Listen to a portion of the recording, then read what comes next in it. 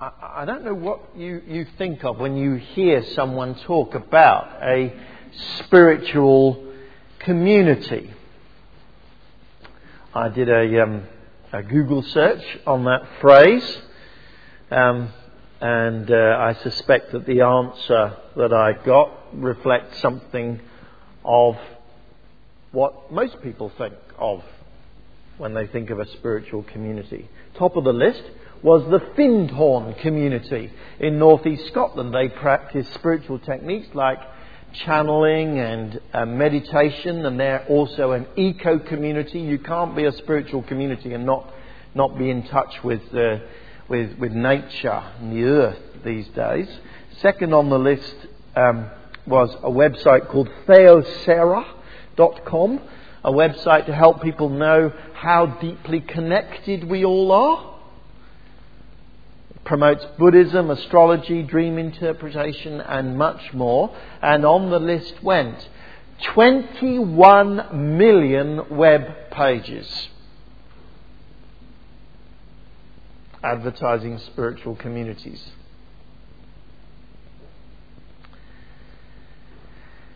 To be honest, if I think of a spiritual community, I probably think of people speaking in hushed tones, walking around wreathed in otherworldly smiles or bowed in meditation, perhaps a little bit of ethereal music drifting across from who knows where.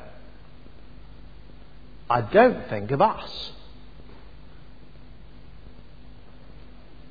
In all our rough and readiness,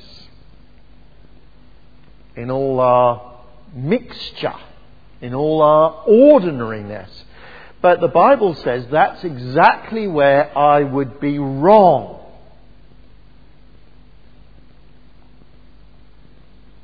A spiritual community is something quite different from what the world thinks of often as a spiritual community. A true spiritual community, says the Bible, says the Apostle Paul in 1 Corinthians, a true spiritual community is actually people like us. Last week we saw that he says a true spiritual person and a true community of spiritual people is first and foremost a person or a community that believes and trusts certain things. Certain pretty simple things, pretty straightforward things. Paul summarized it by that phrase, Jesus is Lord. If you believe that Jesus is Lord,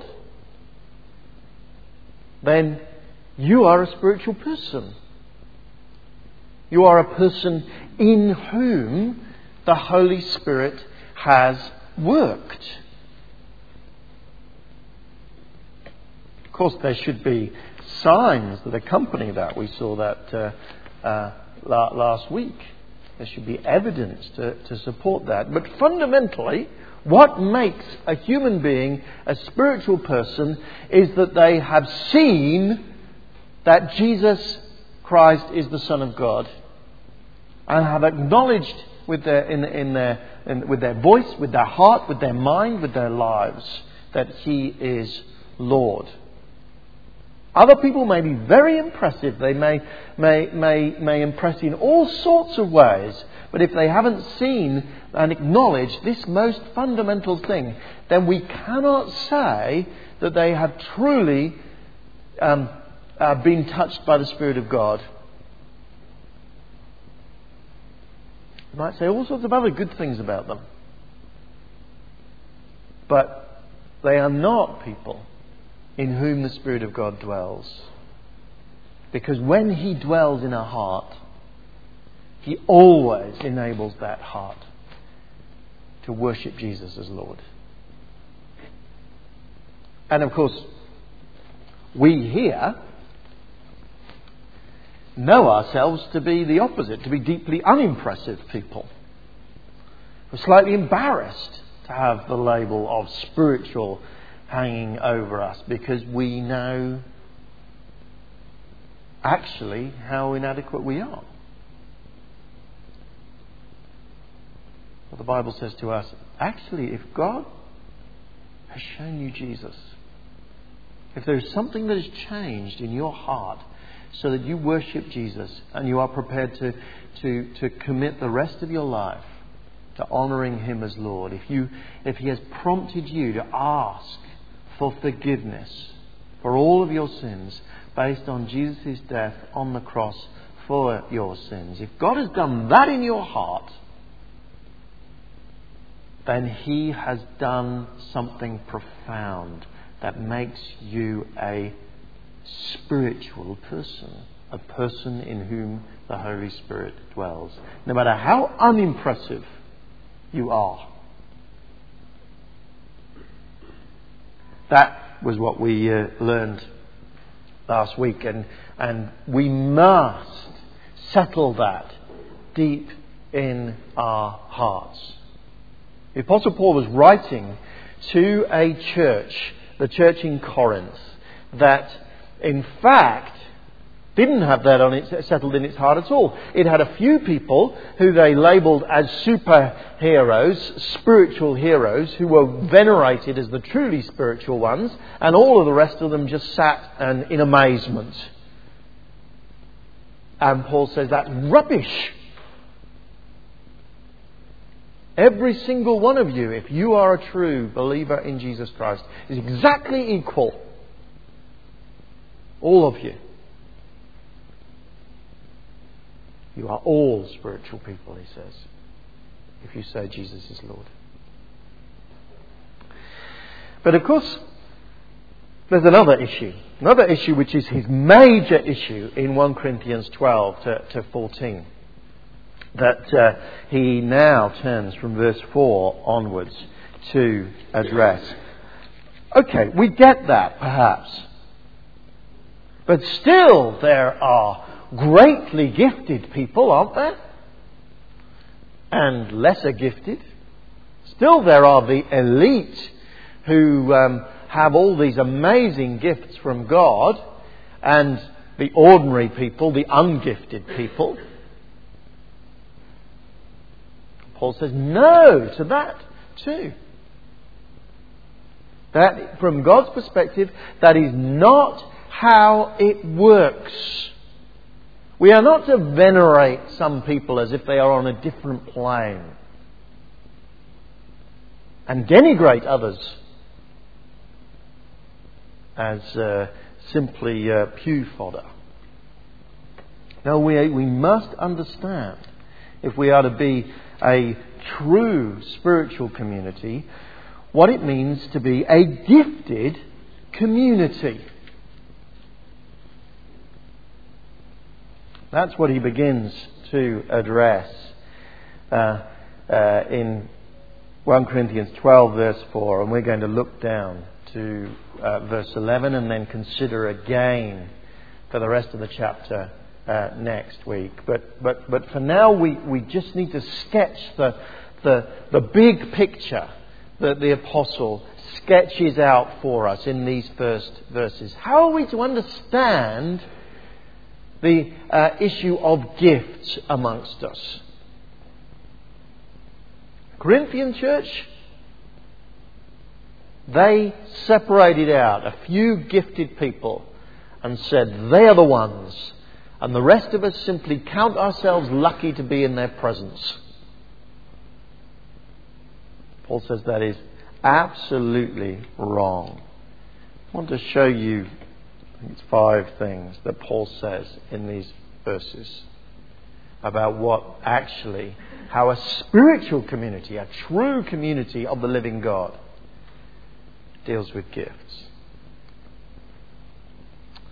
First thing he says, is that a true community of the living God actually honours God as the source of all gifts. doesn't adulate those individual gifted people. It says it honours God. Paul points that out again and again and again. Let me read verses 8 and 9 to you to just get a flavour of it. To the one person there is given through the Spirit the message of wisdom, to another the message of knowledge by means of the same Spirit. To another faith by the same Spirit. To another gifts of healing by the one Spirit. And so on. The same Spirit gives every gift, all sorts of different gifts. It's not that there are different people who are perhaps more in touch with God. Every single believer has access to the same Spirit and gifts from the same Spirit. One Spirit, the same Spirit, has gifted the whole of God's church. Or he puts it another way in verses 4 to 6. There are different kinds of gifts, but the same Spirit, he says. There are different kinds of service, but the same Lord. There are different kinds of working, but the same God works all of them in all men. He uses a specifically Trinitarian formula, doesn't he? He says everyone actually is gifted by the same Spirit. That's what he said in verse 8 and 9 as well. But everybody's serving the same Lord, Jesus. The same. And everybody, in fact, is empowered by the same God, the Father. There's only one Trinitarian God, Father, Son and Spirit.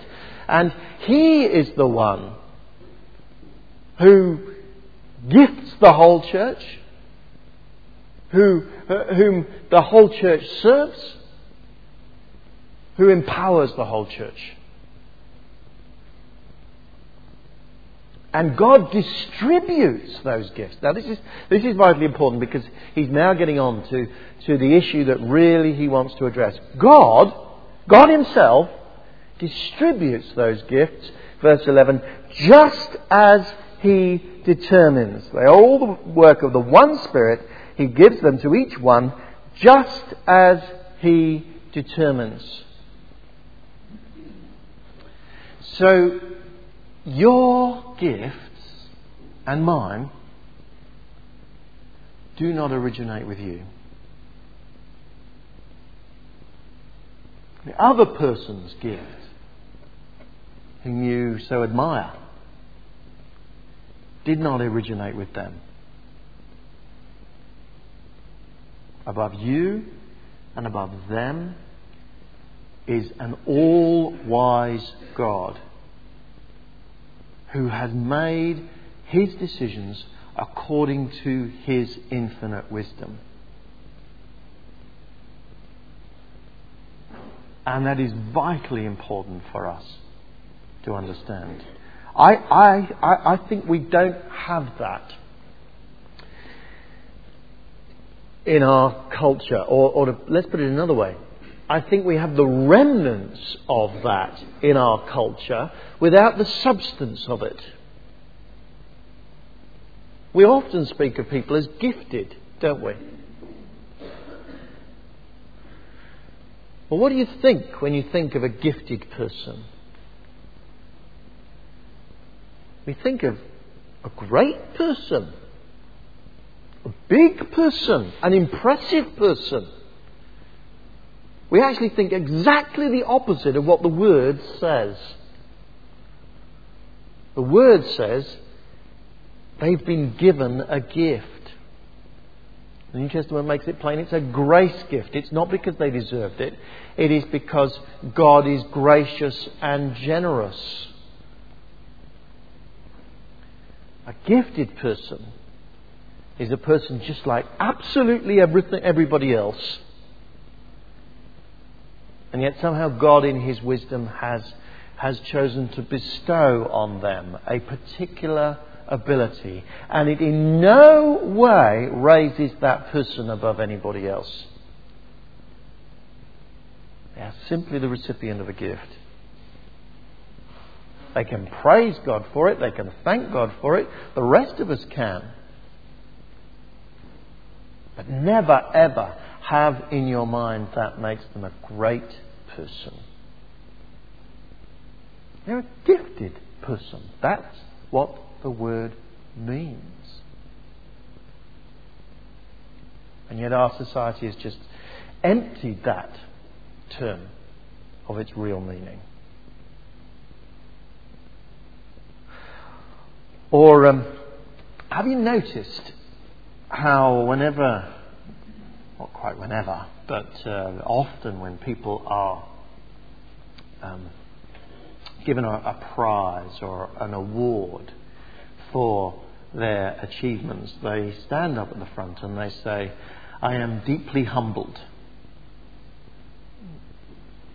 President Obama has said that this week when he got the Nobel Peace Prize, and there may have been something real in that phrase, but frankly, most people use that phrase as a simple convention.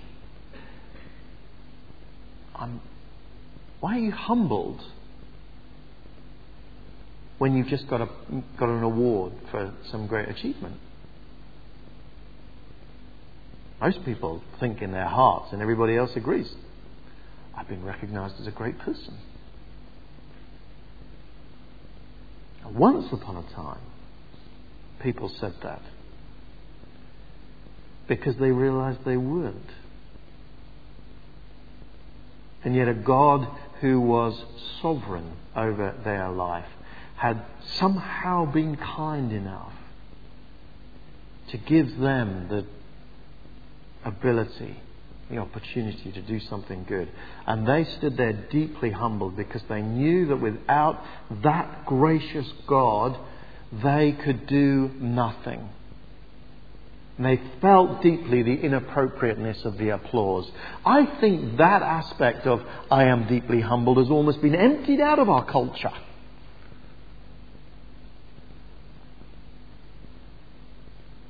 And yet it is profoundly what we need to feel if God gives us a gift, an ability before Him.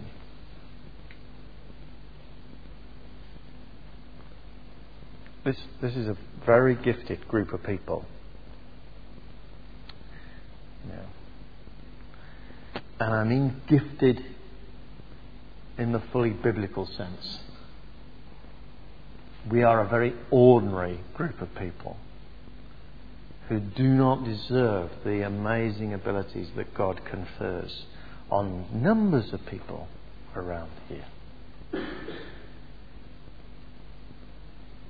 Do not ever let those abilities that you may have make your heart proud. What do you have? The apostle said back in 1 Corinthians chapter 4 verse 6. What do you have which you did not receive? Answer: nothing. Don't be proud then. Recognise God as the source of all gifts. And also don't despise other gifts, because they're not perhaps as impressive as the gifts that you have. Don't despise the other gifts in other people. God chooses to distribute His gifts exactly as He chooses to. If you are despising the gifts in other people, you are despising God, who made a wise decision about how He should distribute His gifts. Don't envy those with greater gifts than you. If you are saying, "I wish I had that gift. Why haven't I got that gift?" you are questioning the wisdom of the living God. God at every point has decided what gifts should be given to you and what should be given to others in His wisdom. A spiritual community, then, honours God as the source of all gifts. He has chosen in His sovereignty to give you the abilities you have and others the ability they have. We are brought together as we jointly honour that wisdom in Him. And then a spiritual community celebrates and uses as well and makes good use of the diversity of gifts that there are. Did you notice the sort of different dimensions that there are to gifts in verses 4 to 6? First of all, he speaks specifically about gifts. There are different kinds of gifts, he says, but the same Spirit. And then I think, actually talking about exactly the same thing in verse 5, he says there are different kinds of service, but the same Lord. And then I think, talking about exactly the same thing again in verse 6, he says there are different kinds of working or empowering, but the same God. In other words, those are different dimensions of the same thing. God gives you abilities, God gives you opportunities for service, and God empowers you. Those are just different ways of looking actually at exactly the same thing. Then on the subject of gifts, he expands and gives this list of different abilities that people may be given by the one Spirit. And rather than look at every one in detail, I want to make a few observations of those gifts from the Spirit in verses 7 and onwards.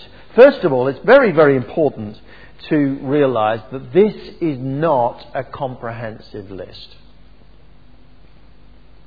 When you look at lists of gifts given by the Spirit elsewhere, you'll find that they're different. You will also find as well, if you look carefully at this list, Paul seems to be emphasising particular gifts that may have been of particular interest to the Corinthians. So they were very into wisdom, for instance. So he speaks about a word of wisdom. They were very into knowledge.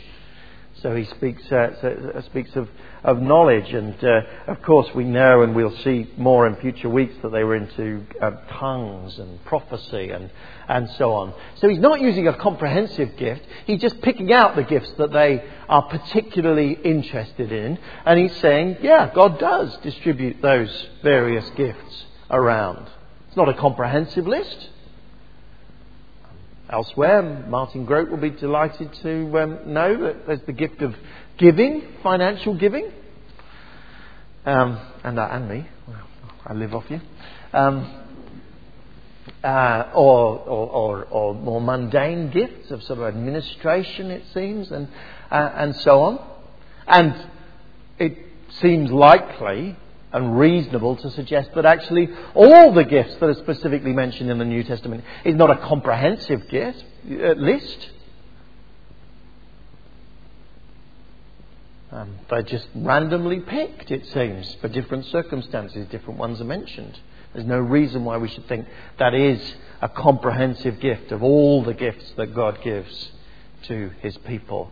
He gives infinite variety of gifts. Some of them in this list, it's not entirely clear what they are. For instance, there's a message of knowledge or a word of knowledge mentioned in verse 8. And despite what some commentators suggest, I just don't think we know with confidence what that is. Make a stab at it, but not defined with precision. There's some slightly confusing ones. For instance, verse 9, another person is given faith by the same Spirit. Well, the Bible makes it plain that all Christians have faith. That is one of the defining aspects of what it means to be a Christian. So So in what sense is this sort of distributed to some people and not to all here? Probably the best suggestion there is that the New Testament speaks of a separate gift of faith, which is a bit different from saving faith. Saving faith is trusting in Jesus, but there seems to be in one or two places a gift of faith that is an ability to understand the mind of God and to trust the mind of God, trust in some more specific thing. Jesus says if you have faith as small as a mustard seed, you can say to this mountain, throw yourself into the sea, and it will happen. And some suggest that is the gift of faith, i.e. if you know the mind of God and are given the gift of trusting in some specific providence, and it doesn't matter how extraordinary that thing is, if it's the will of God, it'll happen. But I'd be the first to say, I'm not absolutely confident about that. It's a suggestion. We just can't quite define what each of those gifts is. Perhaps we don't need to.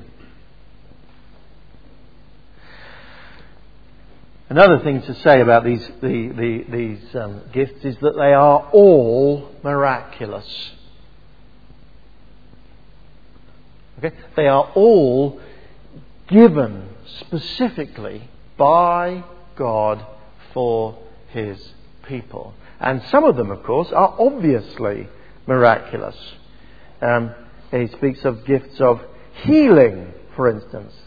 It seems an ability which has been seen down through the ages in the church, that some people simply are enabled by God to be the sort of vessels of healing for others. It's obviously miraculous. It seems tongues, that we won't look at this week, it'll be several weeks off, are a miraculous gift of God. Some of them are not so obviously miraculous. When Paul speaks, for instance, about a message of wisdom or a word of wisdom coming through the Spirit, if it's wisdom, you can imagine someone just saying, my experience is that we should do so and so. Paul doesn't want to diminish the Spirit. The source of that is the Spirit, even if it doesn't look very miraculous. The Spirit is absolutely in control and gives wisdom, words of wisdom, to His people.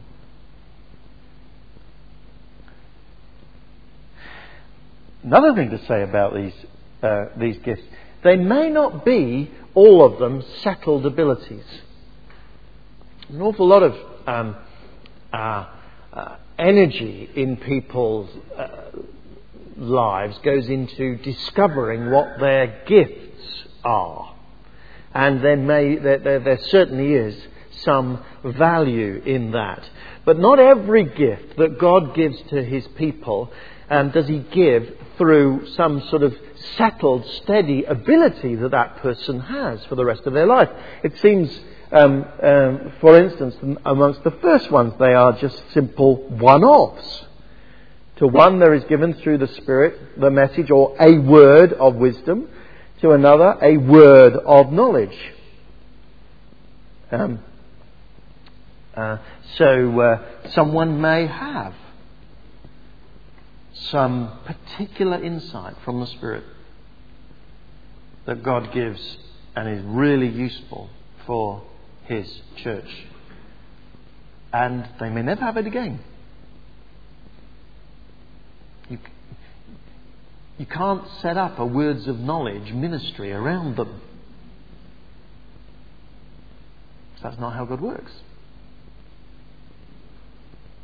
I've just a couple of times myself had really strong, what I felt was absolutely unmistakable presentiment of something that was going on that I couldn't have known by any other way, as far as I can tell, than simply God telling me, impressing it on my heart, just a couple of times, and validated actually by it becoming clear that it was true later on. But I'd be a fool if I thought every presentiment that comes into my mind is straight from the Spirit of God. I'd be an idiot. There's plenty of foolishness that comes out of my mind. Plenty of stuff that isn't from the Spirit of God. God doesn't necessarily give settled gifts to people. That may well apply to gifts of healing as well. Even perhaps gifts of faith, as I've described it earlier. Just because someone is used by God to heal a person on one occasion,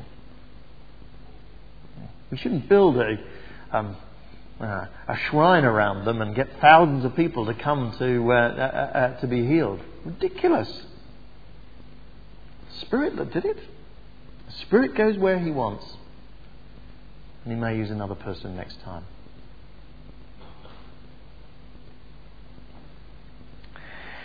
So what I want you to see from this is not to get too hung up about this gift or that, or whether even I have this gift or that. What I want you to see, though, is that God, in His wisdom, amongst His people, gives an enormous variety of gifts. Sometimes settled gifts on people, sometimes gifts that move around in one sense. An enormous variety of them. Do we honour that full variety of gifts? Every church will have its favourites, I suspect. Wouldn't it be difficult for us to think about what our favourite gifts as a church are? Bible teaching would have to be reasonably high, wouldn't it? And, that's good. That's valuable. That's important. It's a central ministry of the church in the New Testament, that we seek to understand the Bible and to teach it to one another so that we can live it. It's absolutely vital, but it is not the only gift. That's the point. This church has been blessed by people with profound wisdom given by God. This church has been blessed by people who have come to me, or sometimes other people, and they say, I'm not certain about this, but I feel God might be saying whatever. And we've sought to weigh that. This church has been blessed enormously by people with humble gifts.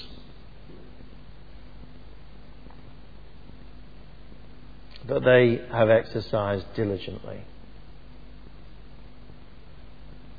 It's not necessarily you don't necessarily need a gift of cleaning to clean a church, but a meticulous type of personality. It's a great advantage.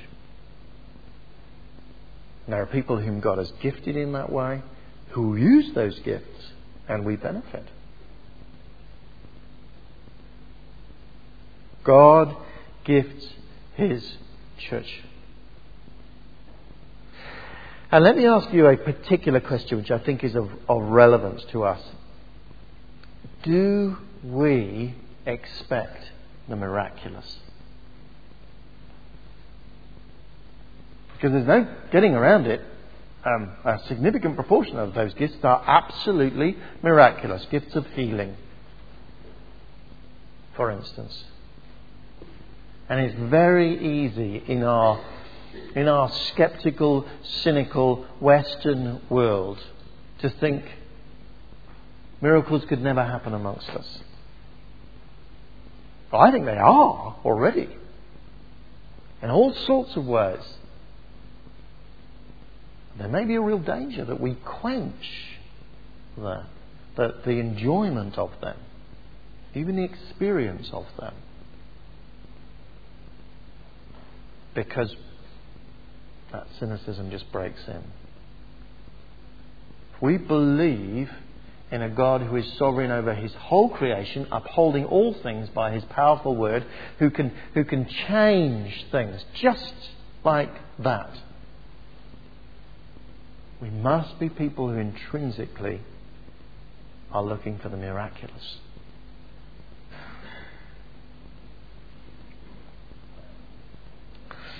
A spiritual community, then, it honours God, not our gifts, not their gifts. God gives what he gives amongst us. It is a community that celebrates and uses a diversity of gifts spread abroad amongst us. Rich diversity of gifts. And it is a community that uses everyone's gift. There is an important and interesting phraseology that comes out a few times. Once in verse 7.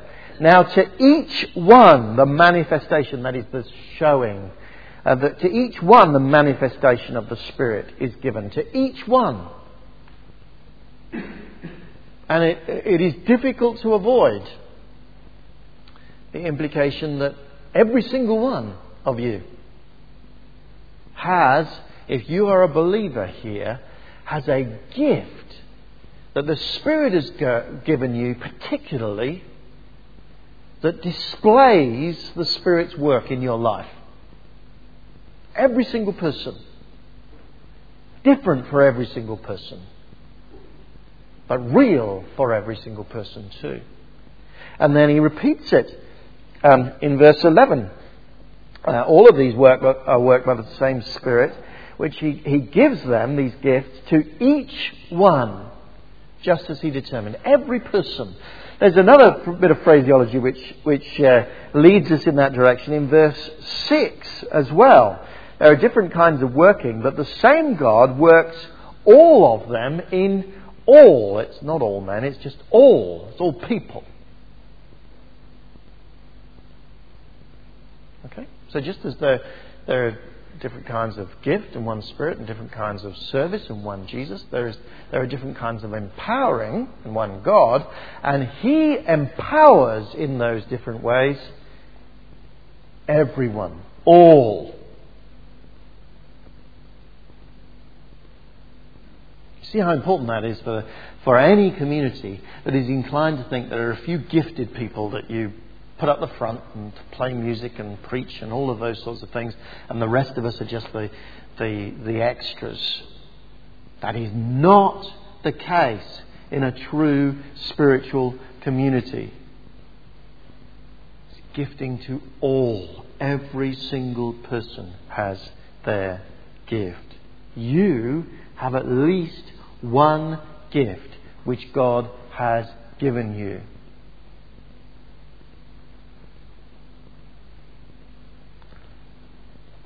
And the final thing that the apostle makes very clear.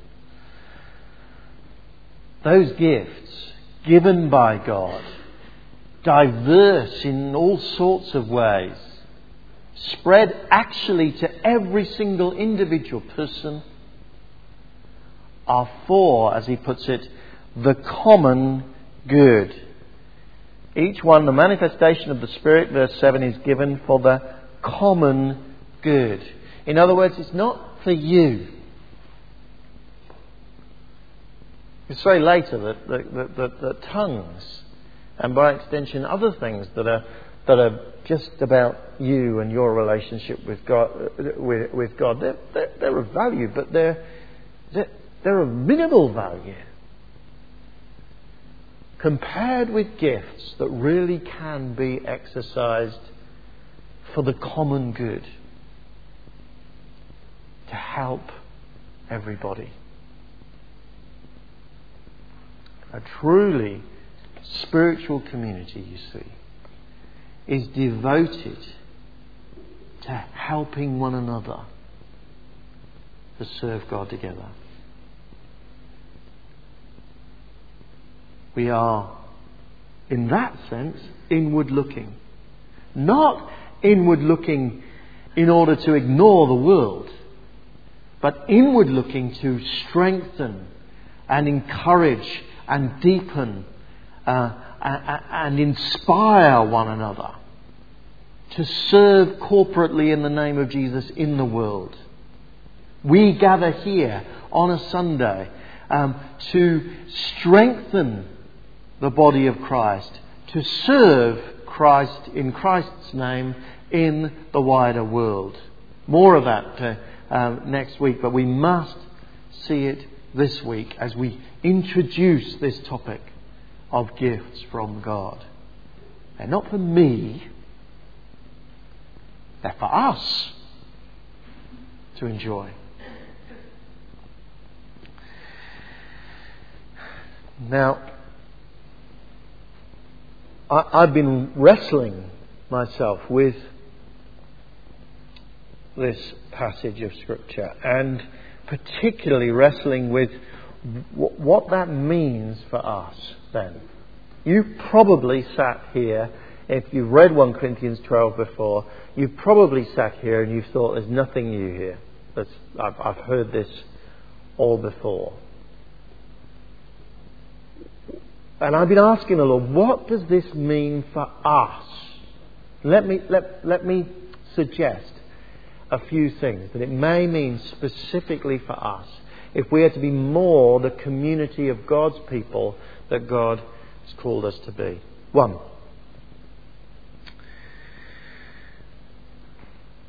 I think for us as leaders, this is, I'll speak to my fellow leaders, but we can all hear it. For us as leaders, there is a big danger that actually what we do is we fit all the people into a predetermined program. So we know what we want to do, and you've just got to fit in. And there is a sense in which that is just necessary and important. But there is a sense in which, as God's people, we can overdo that. And we can miss the fact that God has decided what gifts there should be amongst us. He decided that. And so we might actually not be very gifted in a particular area. It probably means God's not calling us to work in that area. We might be extraordinarily gifted in another area, and it probably means God is calling us to use our gifts very strongly in that area. Now, you can take that too far. There is an obligation, for instance, on all of us to teach God's word to children. So if I hear that we haven't got enough gifted teachers for junior church, I say, well, actually, we're lying. Because Scripture is absolutely clear. God calls us to teach our youngsters the truths of Scripture, and what He calls us to do, He equips us to do. So there are ways in which leaders rightly should say, no, God just calls us to do this, and we're going to find out who is equipped to do it. But we must never think that that is the only thing we do. We must also listen carefully to how God is gifting us and seek God's guidance as to where we should go together. Second thing. This time a personal one for you and for me. Are you using the gifts God has given you for the common good, as he puts it? I've struggled this week and been praying for myself and asking myself that question, and become increasingly convicted that there are probably some changes that I need to make. You can ask me personally what they are, if you like. But for myself, I am convinced that in certain areas I'm probably trying to do things that God's just not called me to do. In certain areas, actually, He's given me a gift that I need to use. What about you?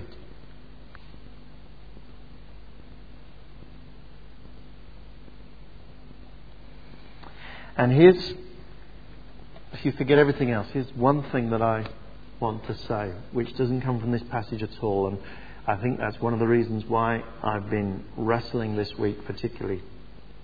Because it doesn't come from this passage, and I think it's a vital and important thing that we need to hear. And you can call it a word of knowledge, or a word of wisdom, or a prophecy, or the ravings of a demented pastor, whatever you think it is. But let me say it to you. I've been asking God, what is it that stops people exercising the gifts that God has clearly given them?